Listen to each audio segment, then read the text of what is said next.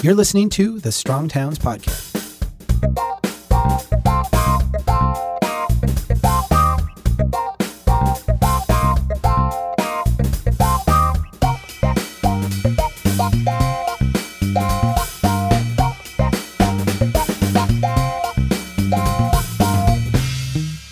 Hey everybody, this is Chuck Marone. Welcome back to the Strong Towns Podcast. I want to start by saying thank you to all of you who went to the website and signed up to become a member during our member drive. I know we hit you with a lot of stuff. I hope we kept it interesting and topical for you. We got some good feedback from people, and we also had a really successful member drive. So I just wanted to say thanks. Thanks for your efforts. Thanks for what you do. And thanks for helping us share this message with more people. One of the special things that we do for our members are these Ask Me Anything sessions. I do a few of them each year. Some of our other staff do them. We also try to bring in people who are interesting, people who've got some really kind of unique things to say.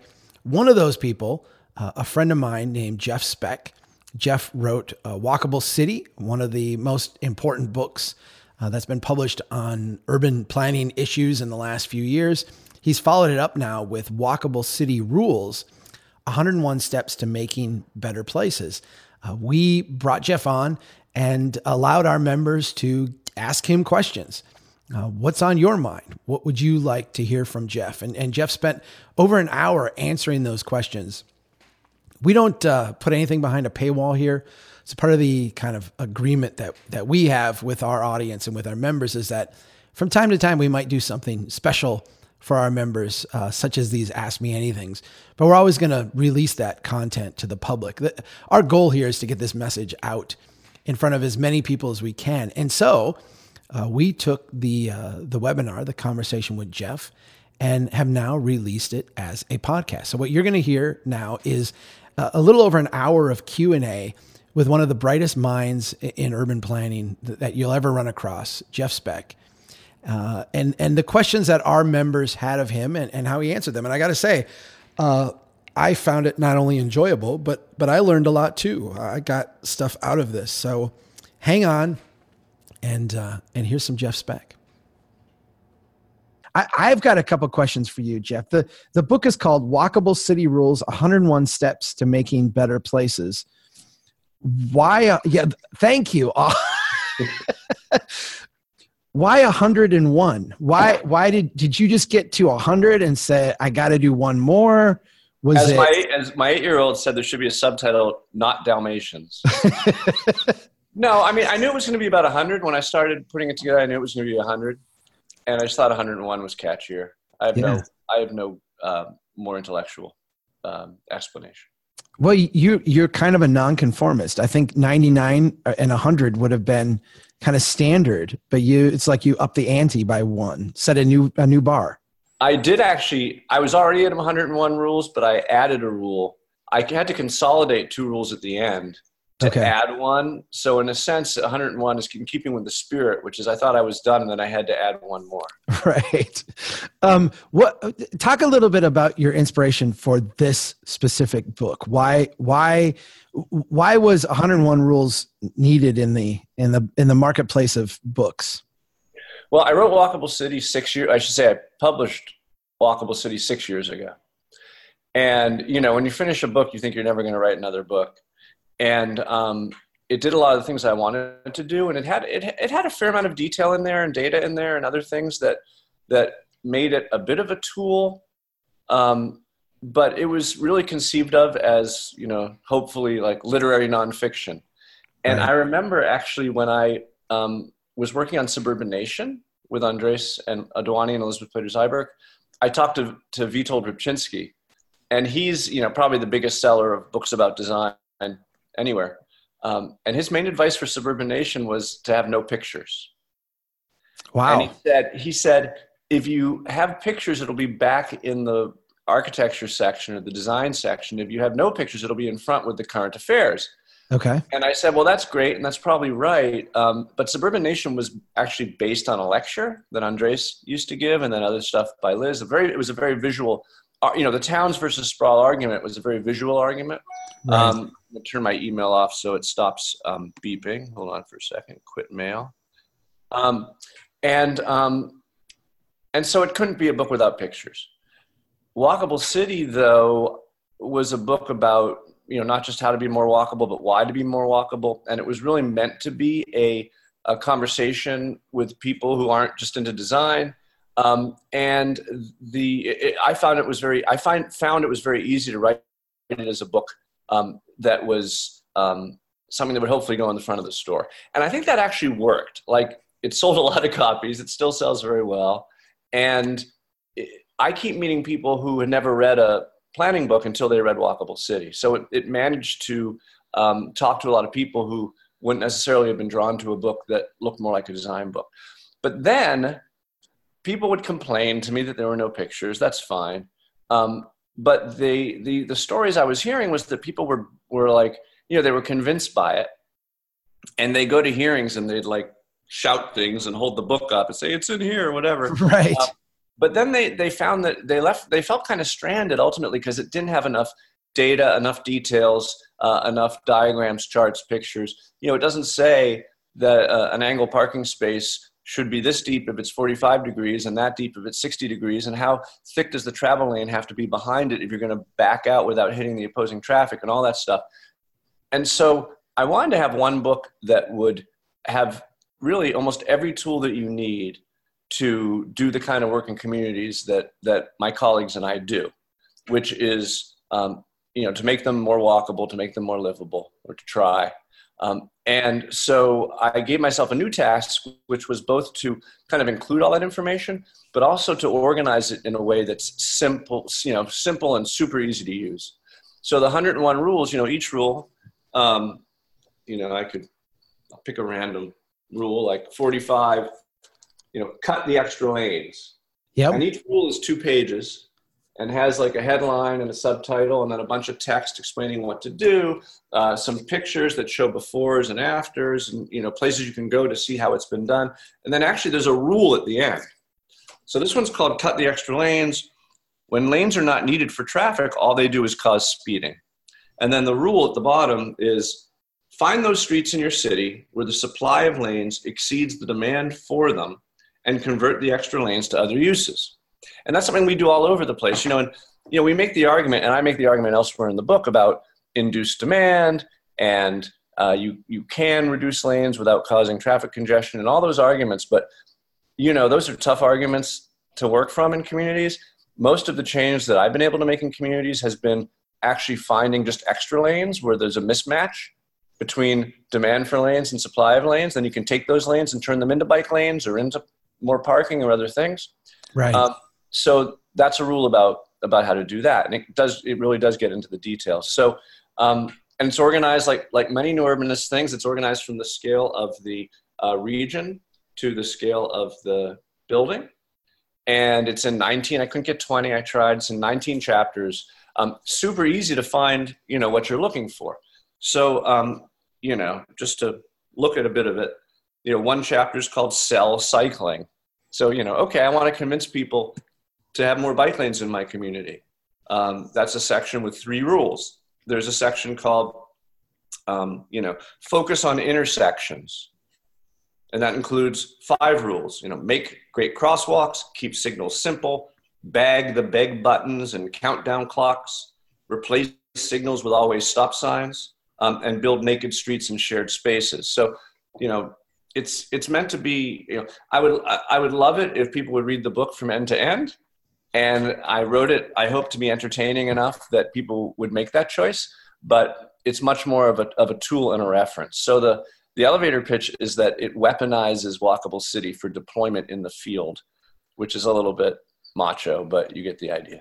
I felt like the Walkable City was a book that I could recommend not only to people who were technical professionals, but also to just people who I could recommend this one to my mom, like my mom, the teacher, say, hey, this is going to open your eyes and help out a little bit. I feel like with the 101 rules, what you've done is in that same spirit of being able to communicate to technical people, but also to non-technical people, you formatted this in a way that I think is universal. Talk about, was that your intent? And I guess, what's the audience you are trying to reach here? Is it professionals or is it everybody? It's funny because I'm going to readings or book events, and they're set up by my publisher, Island Press, great publisher, and they were a real pleasure to work with. And I asked the audience, I said, is my publisher here? And then I'm like, okay, some of you should not be buying this book. Some of you should be buying my other book. Right. Which is a different publisher. But in all honesty, I don't think this book will find as large an audience as Walkable City did, because it's not designed to. It is meant for people who are involved in this work. Now, that's a lot of people. That's, of course, all the planners, all the public officials, planning board, zoning board people. It's citizen activists. It's people who care about their community and want to make their community better. But, someone who wants an entertaining read on the subject of city planning, or just to learn a bit about what city planning is and how it relates to their lives, then I would still send them towards Walkable City. Yeah. Let me switch to a question here from Roger. He says, we get a lot of pushback on 10-foot wide travel lanes. Is there additional professional reference coming to validate narrower lanes? So one of your favorite topics, I know. It's, I wrote an article in City Lab about that, if he's interested, that talks about all of I think it's called Why 12-Foot Lanes Are a Disaster. That was the headline they put on it. It was like, why 12-foot lanes are a disaster for safety or society or something like that. It's a great article. Yeah. But I spend so much time on that because I think it really matters. And there's 4 whole points here. Right size the lanes. The first one is adopt a 10-foot standard for free flow lanes, understanding that local lanes can be narrower, right? Right. And then restripe to a 10-foot standard, which talks about how to do it properly. And then I go on to talk about building slow flow and yield flow streets, as well as expanding the fire chief's mandate, which means, hey, you're really responsible for public safety and public health, not for getting to the accident quickly, which your streets caused to happen because they were too wide, right? But I talk in the book about all the information I have, which is the the NACTO decision. The National Association of City Transportation Officials makes it very clear that 10 feet is an appropriate width for travel lanes. I talk about the AASHTO statement that if you want people, it basically, I don't remember exactly how it goes, but what it clearly states and implies is that if you don't want people going more than 45 miles an hour, the lane should not be wider than 10 feet, right? Right. So I've got that data in here. I've got a nice graph that shows how travel speed increases with lane width. So it's all the data I could find. So it is all gathered there. There's no since NACTO, there's no additional thing that I've heard about.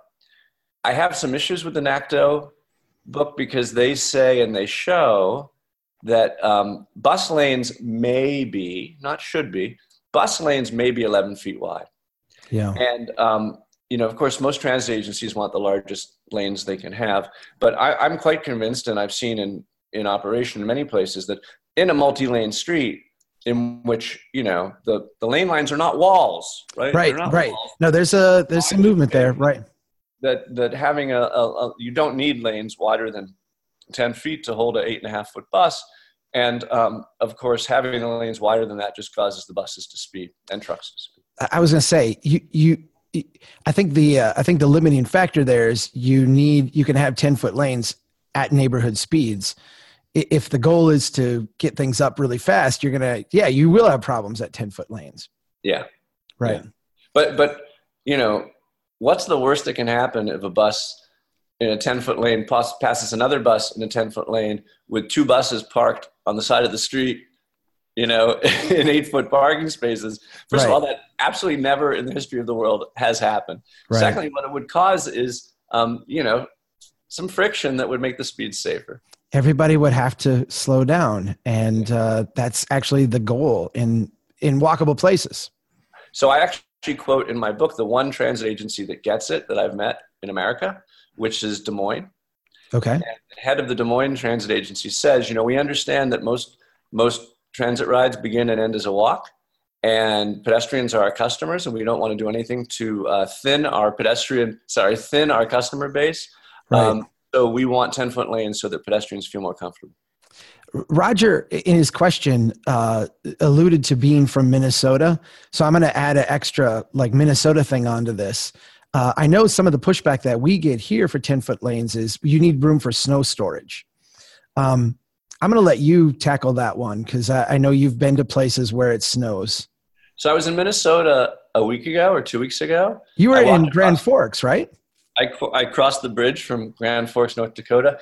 And if being in an airport doesn't count as visiting a state, then I've got really sad news for you, because it means Minnesota was my last state and not North Dakota. But the story there is that you need to go to places where it snows a lot that have narrow lanes, and of course they're all over the place.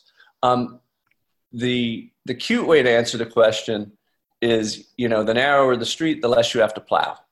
Right. But the real answer is, where is your snow storage? Do you have snow emergency? Because of course they do. So no one's parking in the parking lanes during snow emergency. But more to the point, what's the boulevard section between the roadway and the sidewalk where you can store the snow? The only place where it's a real issue is in places where there's so much snow, like Butte, Montana, or ski towns, way up in the mountains, that they actually tent it in the middle of the street. Right. And if they're doing that, then for example, I did a plan for Butte, and we really couldn't have the protected bike lanes. We couldn't have the cycle tracks because that caused the street to be so narrow that there was nowhere to tent. But what we did do was add a lot of, these streets aren't very wide. We added integrated bike lanes, and it's great because no one's biking in the snowstorm anyway. Right. So the 5 or 6 extra feet on the side of the street for the bicycles actually give you the room that you need to push the cars outward to tent the snow in the middle when there's a snowstorm. So that's a solution in the worst kind of place. Well, not worse. No, you and I were both in Driggs, Idaho. I know I brought this up before. And when I was there, I actually drove over to Jackson, and it's like driving through a tunnel in some places with the amount of snow they get. These streets still don't have to be obnoxiously wide. I mean, there's ways to do this. And like you say, in the winter and summer, there are two different conditions, Yeah. Yeah. But it's not that they don't have to be obnoxiously wide. I mean, the simple fact is that there's a lot of places, older communities like Marblehead, Massachusetts, for example, where, or parts of Boston, honestly, where, the street gets super tight when it snows a ton. But those are school days anyway. I mean, those are no school days anyway. Right. Yeah. This is a kind of a longer one. I'll try to summarize here. Josh asking, he says, my city's looking at a redesign of a small street. I spoke at the council meeting about slowing the cars and narrowing the lanes in the name of pedestrian and bike safety. The city said this design is a win because the new sidewalks will meet the ADA, but there's still 3 lanes and it's 12 feet wide. They said the engineer recommended 3 lanes, 12 feet due to traffic counts. What's your advice on taking it to the next level? Why is it not? Why is that not walkable? Just because it now meets ADA? Well, clearly you need to meet ADA, and that's fine. I'm curious. 3 lanes. It sounds probably like it's a one-way street. We can ask him to. My guess. I'll give you my local example. We just did this too, and the state engineer said, now we've got a great walkable street. 3 lanes was 2 lanes and a center turn lane.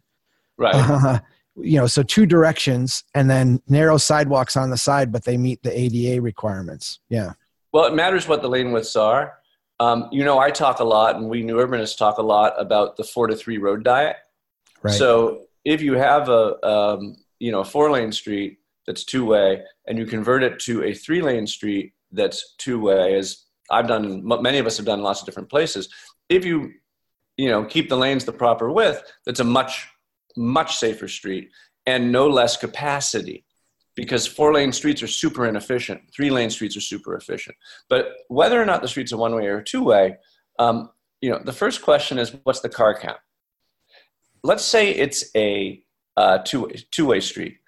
If the car count is 10,000 or less, then there's no point for that third lane or for turn lanes at intersections. When I did the plan for downtown Oklahoma City, the traffic engineer there, very enlightened, Laura Story, she made a rule based on my recommendation that if there were no more than 10,000 cars per day at an intersection, you couldn't put in a left turn lane, which cities do without thinking everywhere all the time now. All the time, yeah. Right. But what that does is, of course, it causes speeding. Now, if it's a one-way street, then you can count on 600, 800 cars per peak hour in each lane. And you're going to come up with an answer as to how many lanes you need to have to handle the traffic that you're currently experiencing and with a reasonable growth rate are anticipating.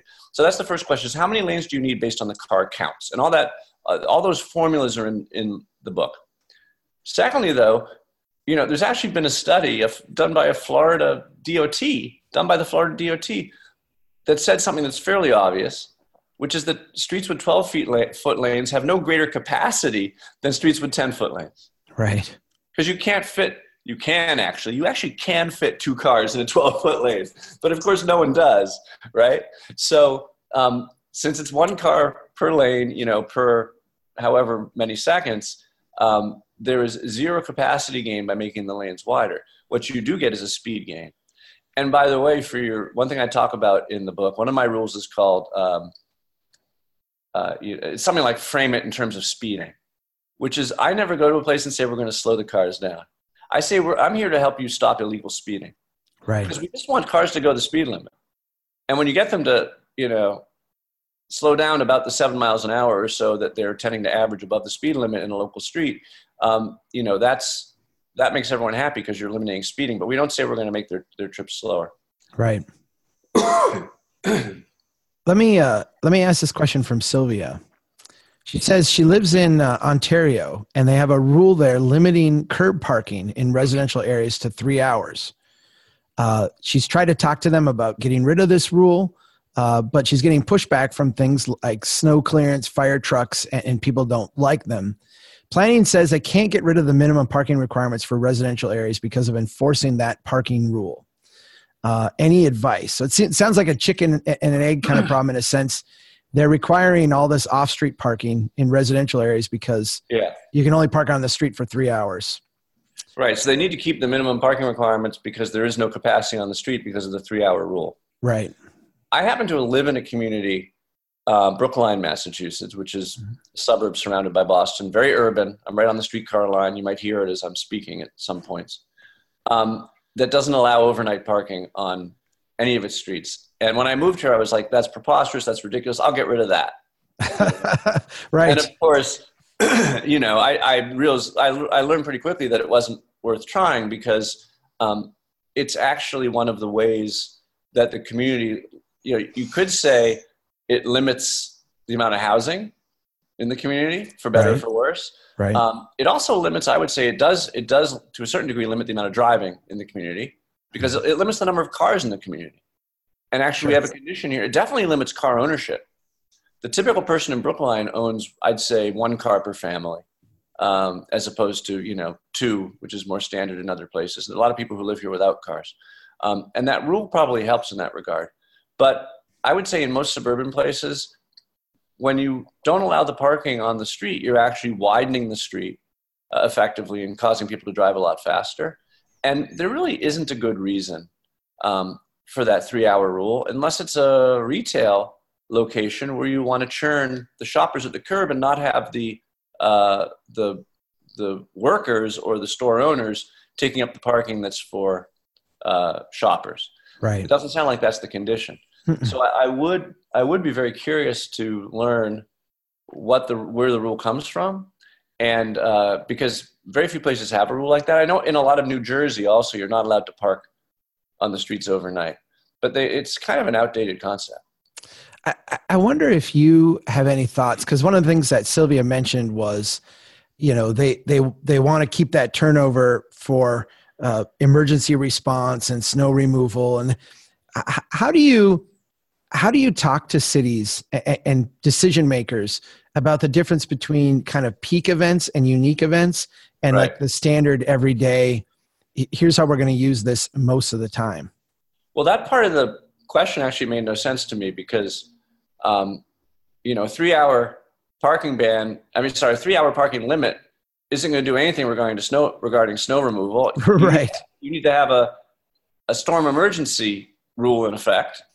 And in terms of emergency vehicles, well, who knows if there's a fire when you've got your 3 hours, when you're in the middle of your 3 hours. So that's that's a bad way to solve the problem. There are more direct ways to solve the problem. Right. So, but you asked a bigger question. Oh, so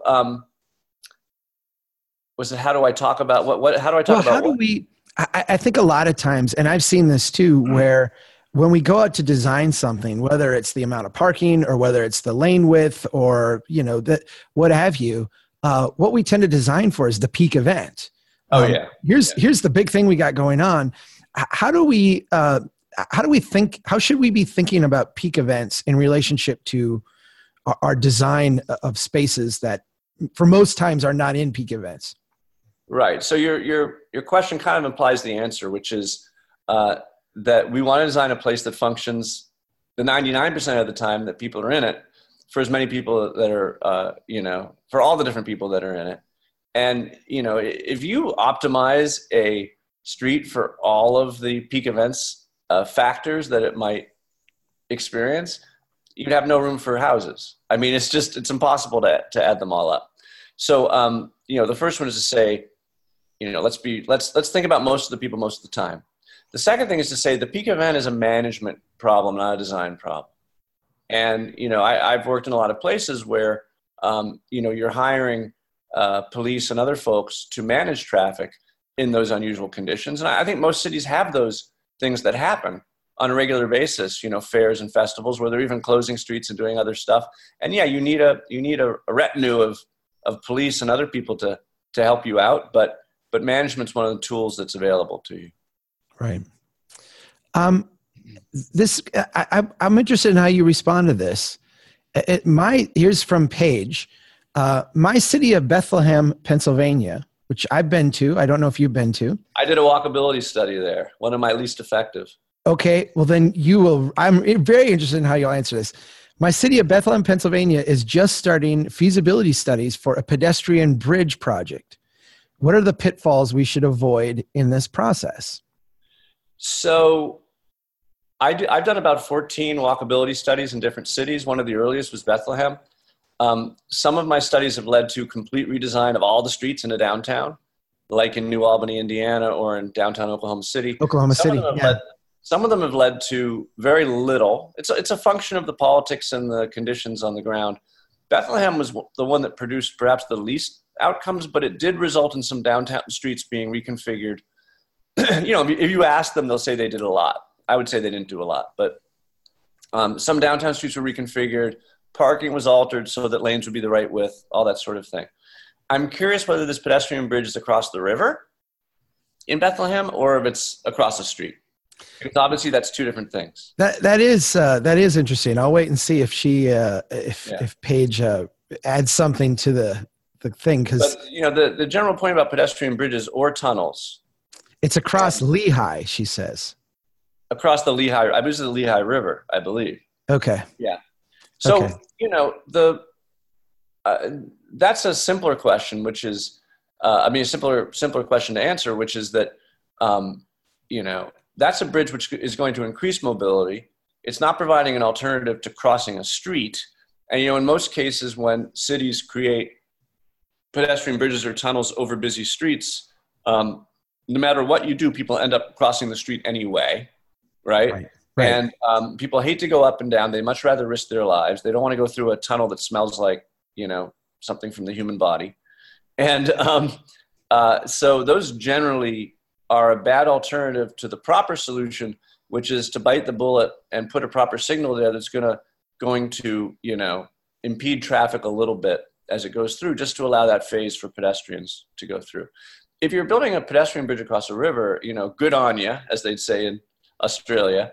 But yeah, you just got to make sure that it's got ample width to handle pedestrians and cyclists without them getting in each other's way. That's about it. How do you approach? Don't hire Calatrava because he'll bank. How do you? I mean, we had this thing happen down in Miami with the elevated bridge collapsing, and I think that put a lot of focus on that type of design.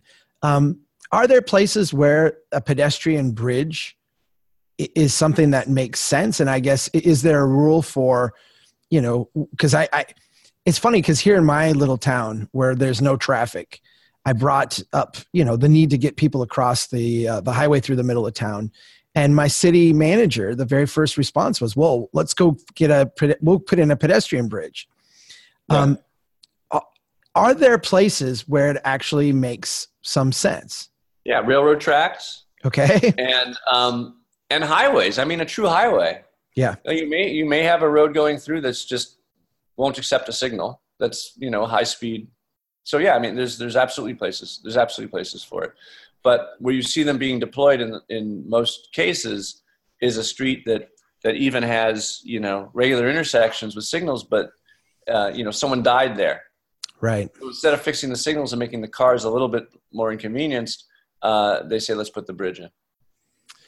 Here's a question from Jake, a good friend of mine from, I know he's from Fergus Falls, Minnesota. For improving walkability of established neighborhoods without sidewalks, where mature trees and citizen resistance makes putting in those sidewalks difficult, do walking lanes at the street level, like with striping or something like that, does that work? And have you seen places where that's been well received? I've certainly recommended it in a bunch of places. Ideally, you get some sort of physical barrier, like a little curb. A wonderful example that you see a fair amount, but it's for sidewalks, but you could easily use it in another condition. You see in a number of the bridges over Rock Creek Park in Washington, D.C., are these kind of metal barriers that are only about this tall. Okay. But they're very solid. They're made of nice kind of tubular steel, as opposed to your typical highway, thin, ugly barriers. Sure. And they give you absolute confidence as a pedestrian that you're not going to get hit because they're very strong. The question there is, what's the width of the roadway? And chances are there's a shoulder or there is additional width where you can narrow it to 20 feet, like exactly 20 feet, even narrower in a pinch, right? I mean, 9-foot travel lanes work. It's just a question of getting away with it technically, right? Or politically. But, and then you probably want to pick one side of the street and not the other, because there's not enough room for both, and there's so little pedestrian traffic that you don't really need to have both, right? Right. And then delineating it with paint, but ideally some sort of physical object, be it little armadillos, they're called, or this barrier that I talked about, or something just to make it. I mean, that's certainly better than having no sidewalks. Absolutely. Right. It's interesting here in Minnesota. We get the pushback always from having the vertical element being, well, now, we can't snowplow this. Now, we can't keep this clean. What have you seen something that works in snow areas? Is it just, do we do it just during the summer months? Is it something that is removed in the winter, or is there something that you'd recommend? Yeah. I mean, it's a little more expensive to go down into the street, right? Right. But the idea of a kind of a mountable curb that's just a very slight angle. We're doing something like this in Michigan, where we're making the street narrower than the snowplows want it to be, and the median that we're putting in just has a mountable edge, almost like a rumble strippy kind of thing. So yeah, and that's still better than nothing for a pedestrian. Right. Yeah. All right, David. David had another question at the top that I had a hard time reading, but he's come back with a second one. And I apologize, David, for not adding your first one. I'm going to try to circle back to it and see if maybe it was just me. Are there examples? Here's his question. Are there examples of doing TOD, transit-oriented development, where the community has recognized the added value of transportation stations by using publicly owned or by purchasing underutilized malls in advance of future development? This might keep the profits regionally concentrated, doing things smarter, ?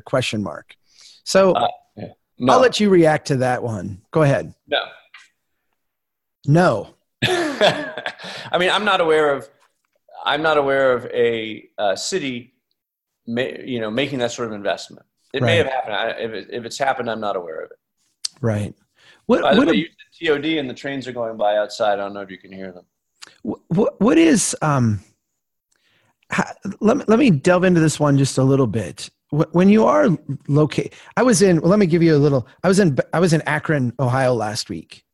And there was a film crew there doing a documentary that wanted a little bit of my time. And we went out to this kind of failing mall. And we're there in the parking lot for about an hour.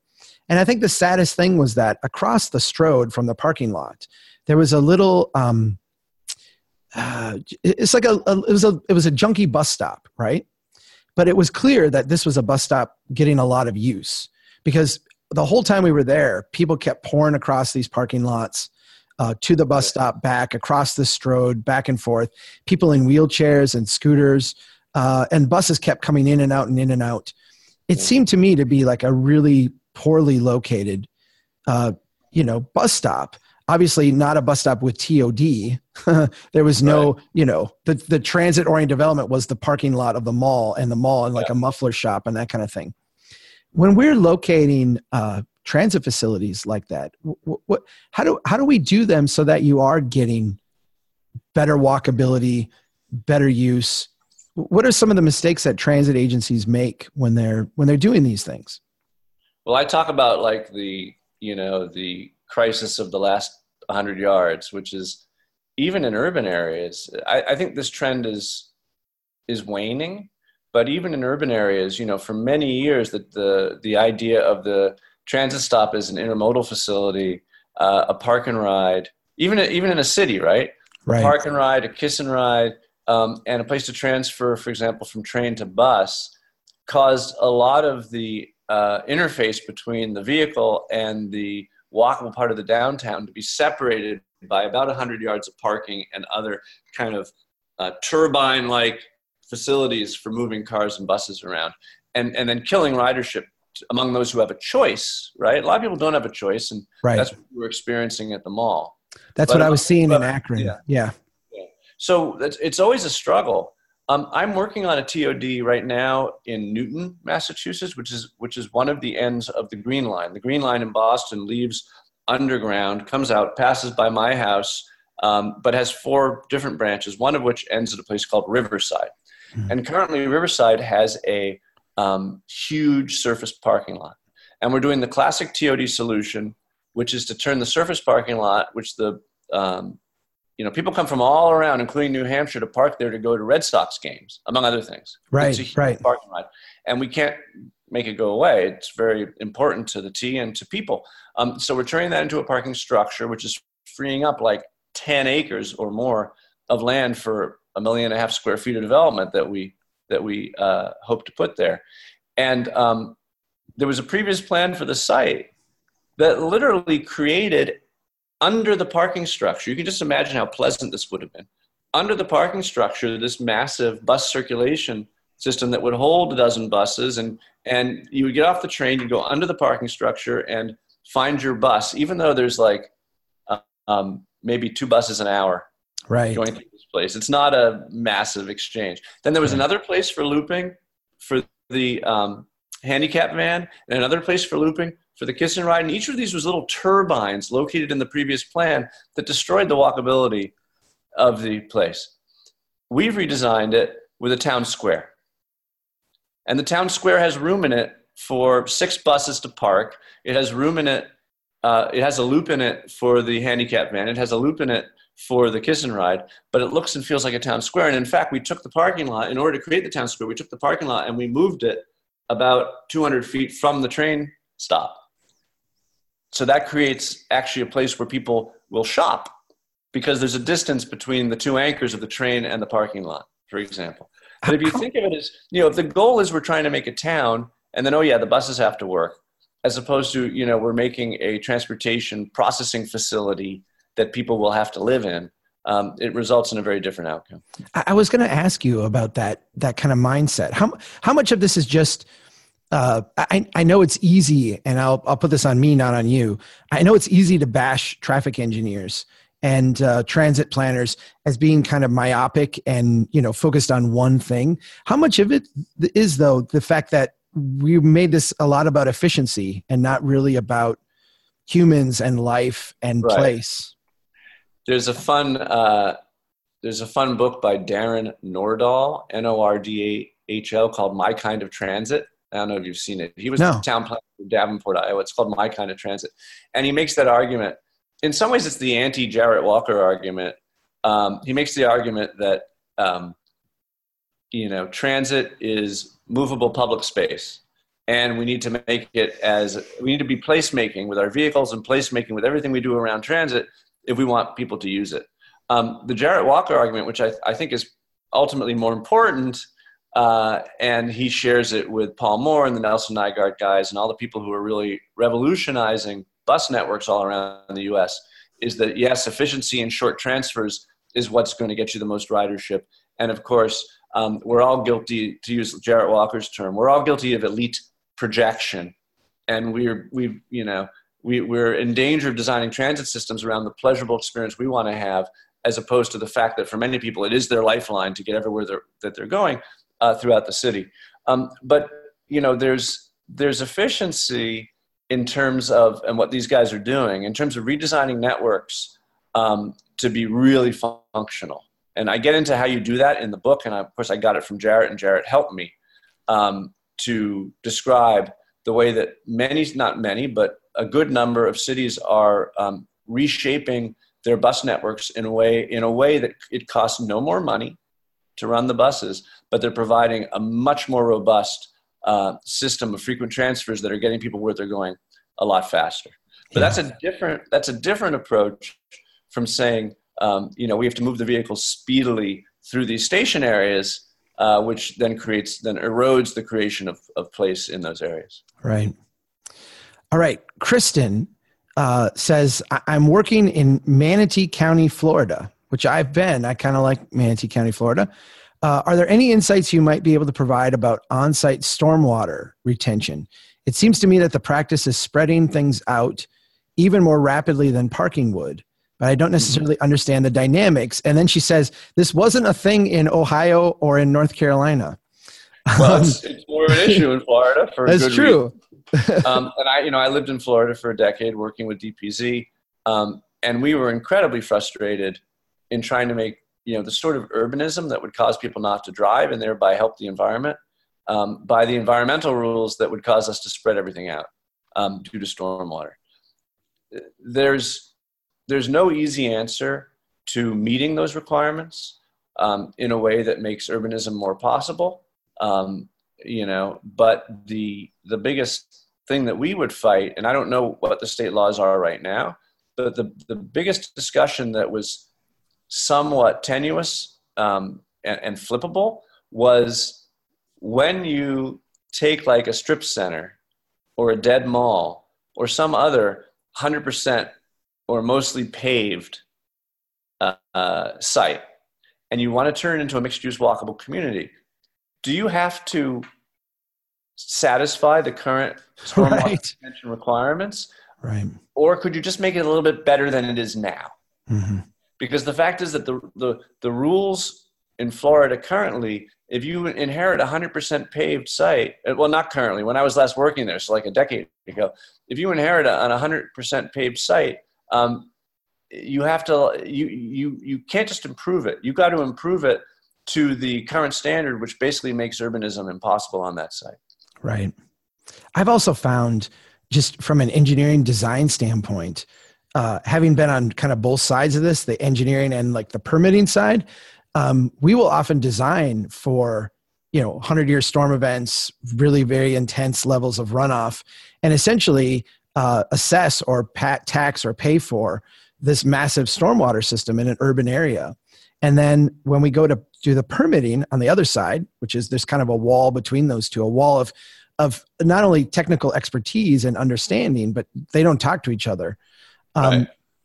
We will require the same stormwater management on a place with very expensive stormwater utility in place as we do on the greenfield lot out on the edge where none of that exists. Yeah.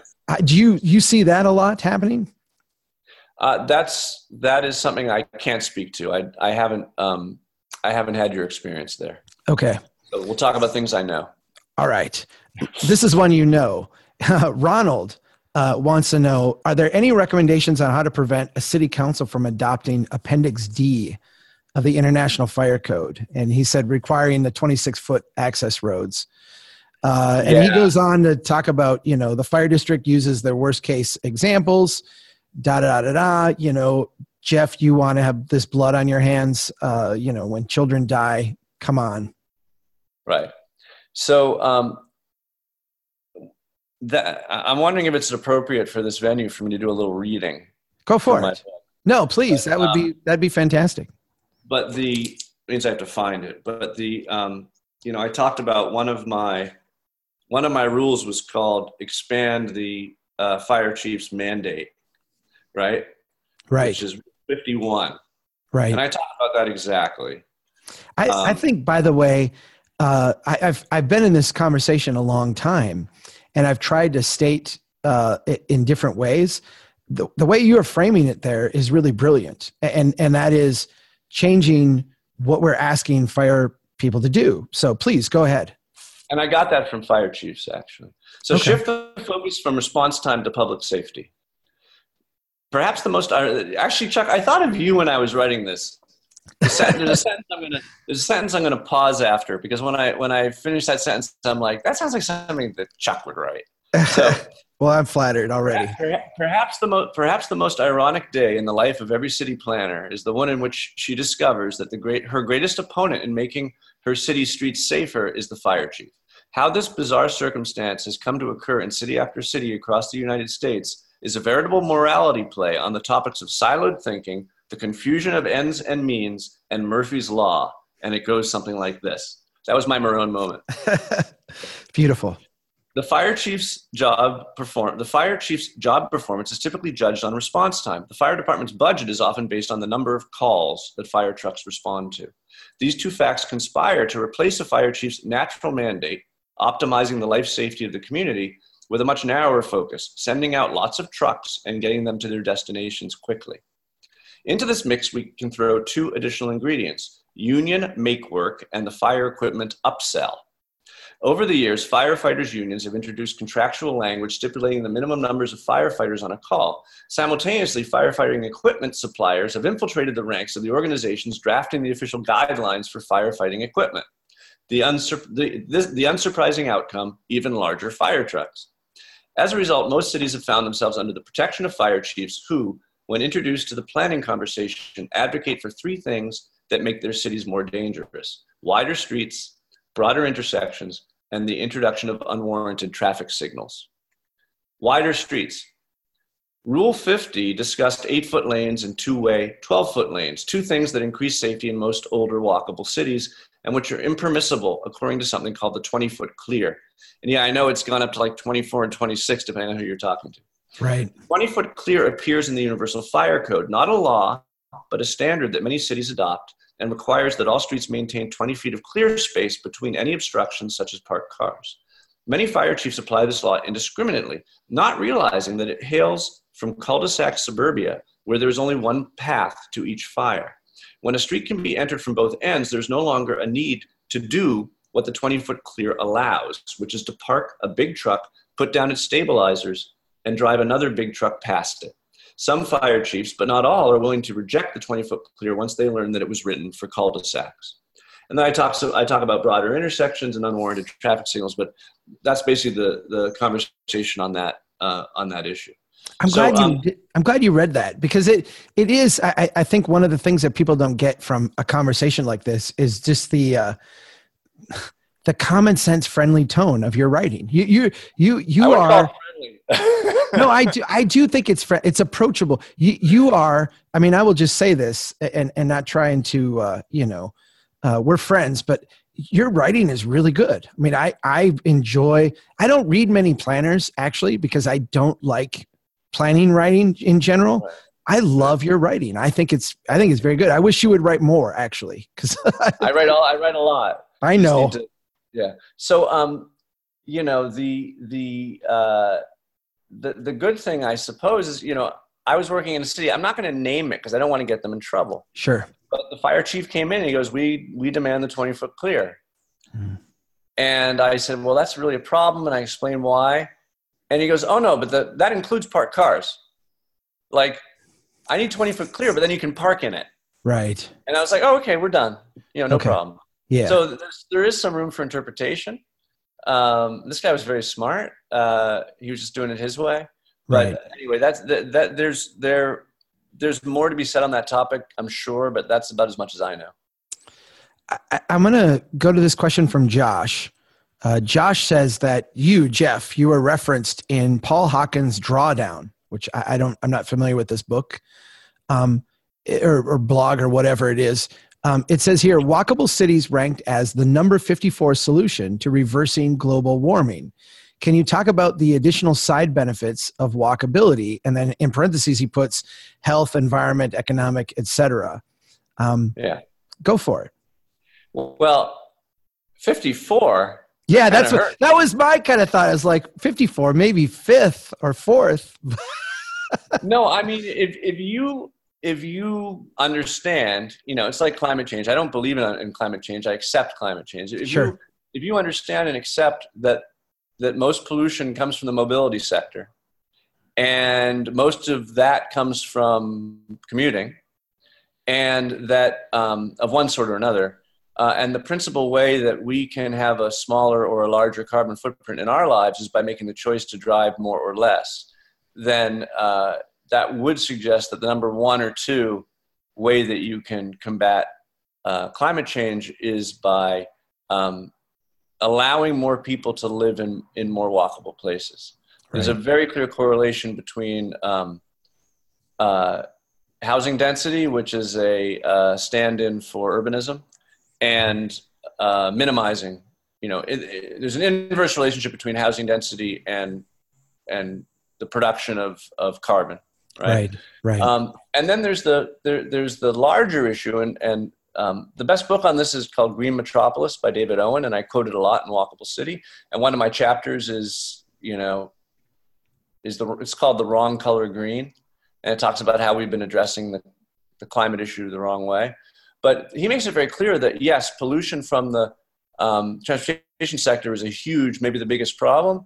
But in fact, the real issue is that an automotive-based land planning system causes us to spread out in a way that we're 10 times more wasteful than we would be in a more urban environment. And this is the kind of stuff that you talk about. The excessive and unnecessary and actually unaffordable street systems and sewer systems and electrical systems that are going great distances to bring utilities to limited numbers of people because of this landscape that's only been enabled by the fact that we have this presumption of one automobile per human, right? So that's a big, that's, part of a much larger climate discussion. But I talk in both books, in Walkable City, I have 3 first chapters that are in this first part that's called Why Walkability. And I talk about my experience as a planner of having discovered these 3 groups that were much better at talking to people about making better cities than we planners were, because they talked about things that people cared about. They talked about economics, which of course you talk about. They talked about the environment, and they talked about epidemiology, the health of our society. Right. And the economic story is all about how we've burdened ourselves with tremendous costs, not just because of suburban sprawl, but because of this carapace of steel that we have to carry around with us wherever we go. This 2-ton thing that we used to pay 10% of our incomes on transportation in the 70s, and now we pay 20% of our income on transportation because of this system, this stupidly inefficient system that we've created for us. Right. So there's the economic argument, and of course, Walkable City also talks about all the indications about all the people who want to pay a lot of money to be in more urban places, and you can correlate property value with walk score and how much more productive in terms of creating new patents, for example, urban places are over suburban places, all that stuff. There's a chapter that I alluded to that I just discussed already about the environment. It's based largely on David Owen's book, Green Metropolis. And then there's a chapter that's based largely on a great book called Urban Sprawl and Public Health that you might remember from 2004, written by two epidemiologists and a planner, that basically says, look, the reason why we have the first generation of Americans who are expected to live shorter lives than their parents is because we've engineered out of our society the useful walk. Right. Walking used to serve a purpose that caused us to be active.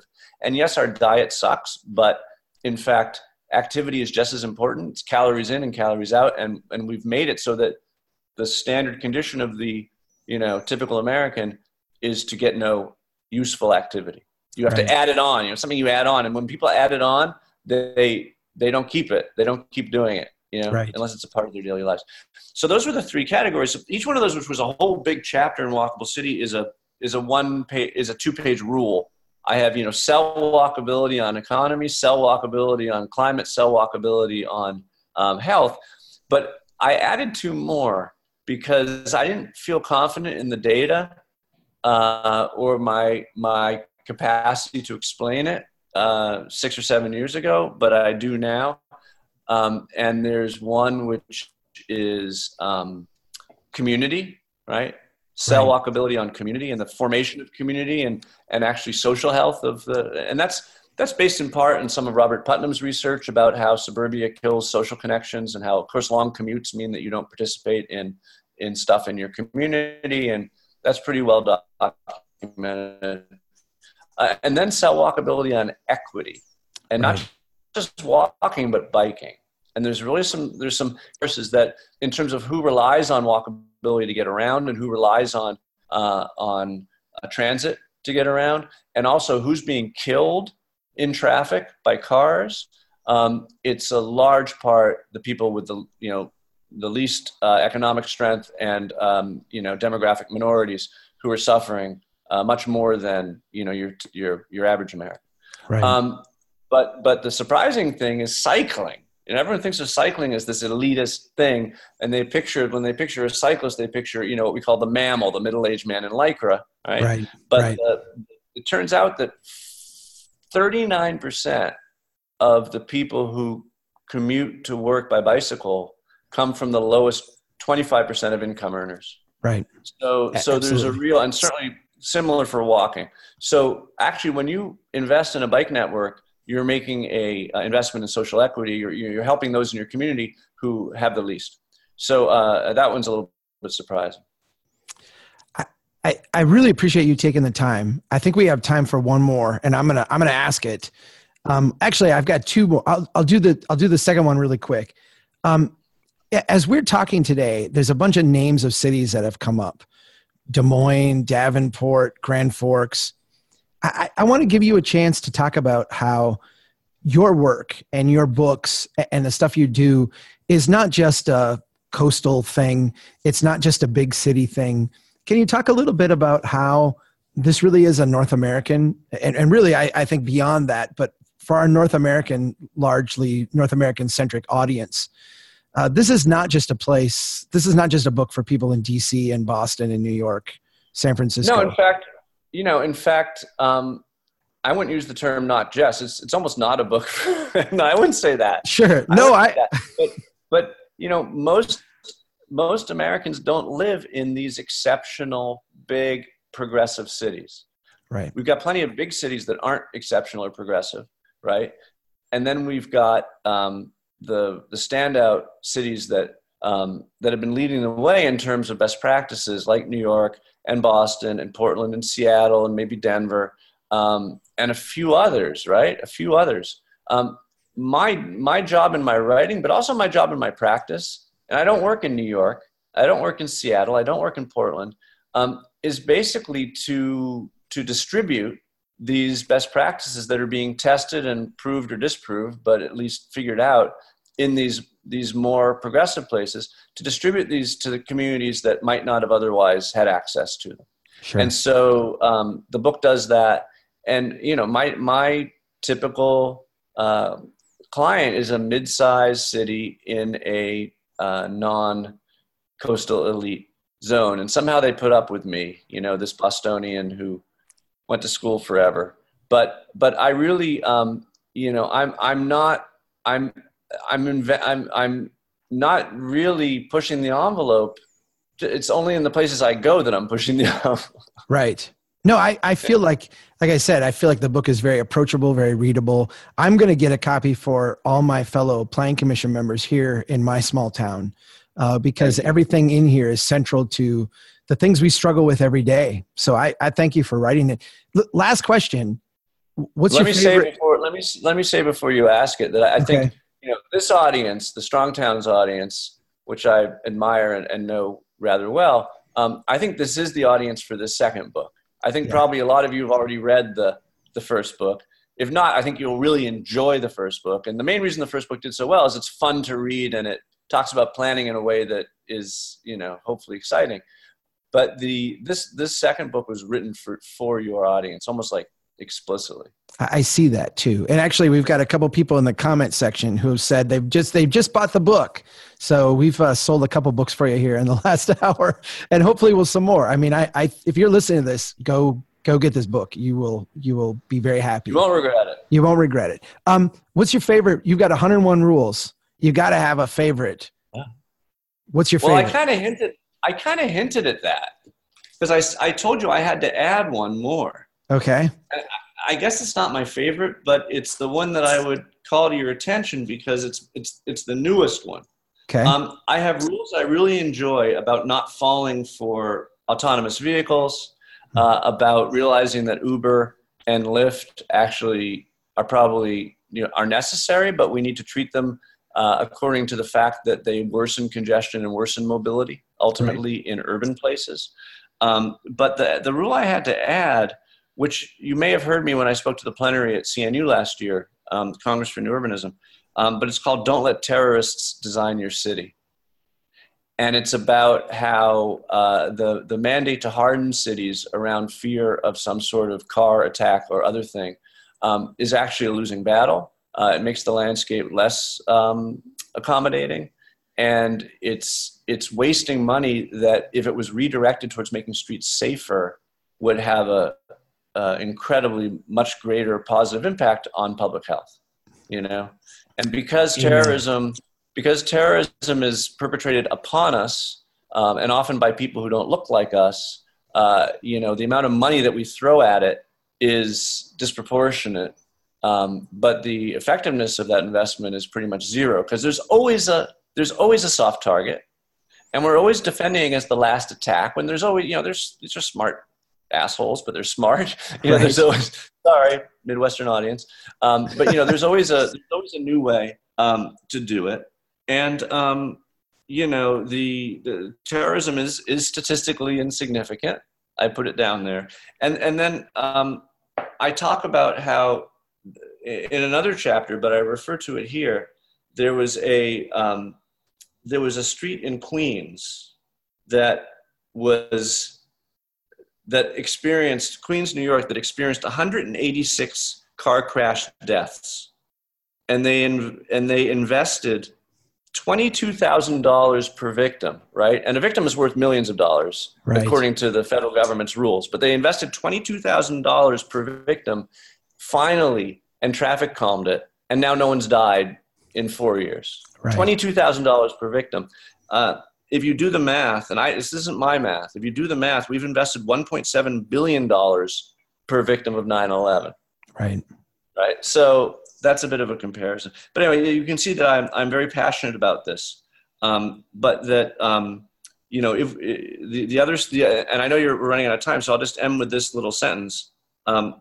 With a limited investment, child traffic deaths in the Netherlands went from more than 400 in 1971 to just 14 in 2010. A small fraction of our current anti-terror budgets transferred to road safety would save thousands of lives. And so that may be my favorite rule, but it's the one that upsets some people. Right. Maybe that's why I like. I appreciate what you said just now and also earlier about kind of, I think, the social benefits that we're starting to recognize. And you said a few years ago I wasn't as confident talking about them, and I'm with you. I think the awareness of how badly we need each other, and how, the spaces that we've created are really not conducive to human life. It's not human habitat the way we're kind of evolved to deal with each other, is having some real pernicious effects. And I appreciate what this book is doing to help us knit some of those things back together. Absolutely. Jeff? Even when I started doing this with Andres and Liz, 25 years ago, even then they were saying that it's, the chance encounters between non-family and friends in the public sphere that are responsible for the advancement of civil discourse in our society. Absolutely. Thank you so much for your time. I love talking to you, and I really value the ability to take the time to do this. Thank you to everybody who logged in and attended and had questions. Jeff, you got through like 12 questions, which I don't know. That seemed really a lot more than I thought we would get to. Great answers. Well, I tend to give long answers, so I'm surprised we did that well. But thanks everybody for listening, and I do hope you'll check the book out. And Chuck, keep doing what you do. Keep doing what you do to build strong towns. Walkable City Rules, 101 Steps to Making Better Places. You got it there again? Can you hold it up so people can see it? And if you're listening to this on podcast, we're going to have that. There we go. We're going to have the link to it on the website. So go there and pick it up. Walkable City Rules, Jeff Speck. Thank you so much, my friend. Thank you. See you soon. See you soon. Bye-bye.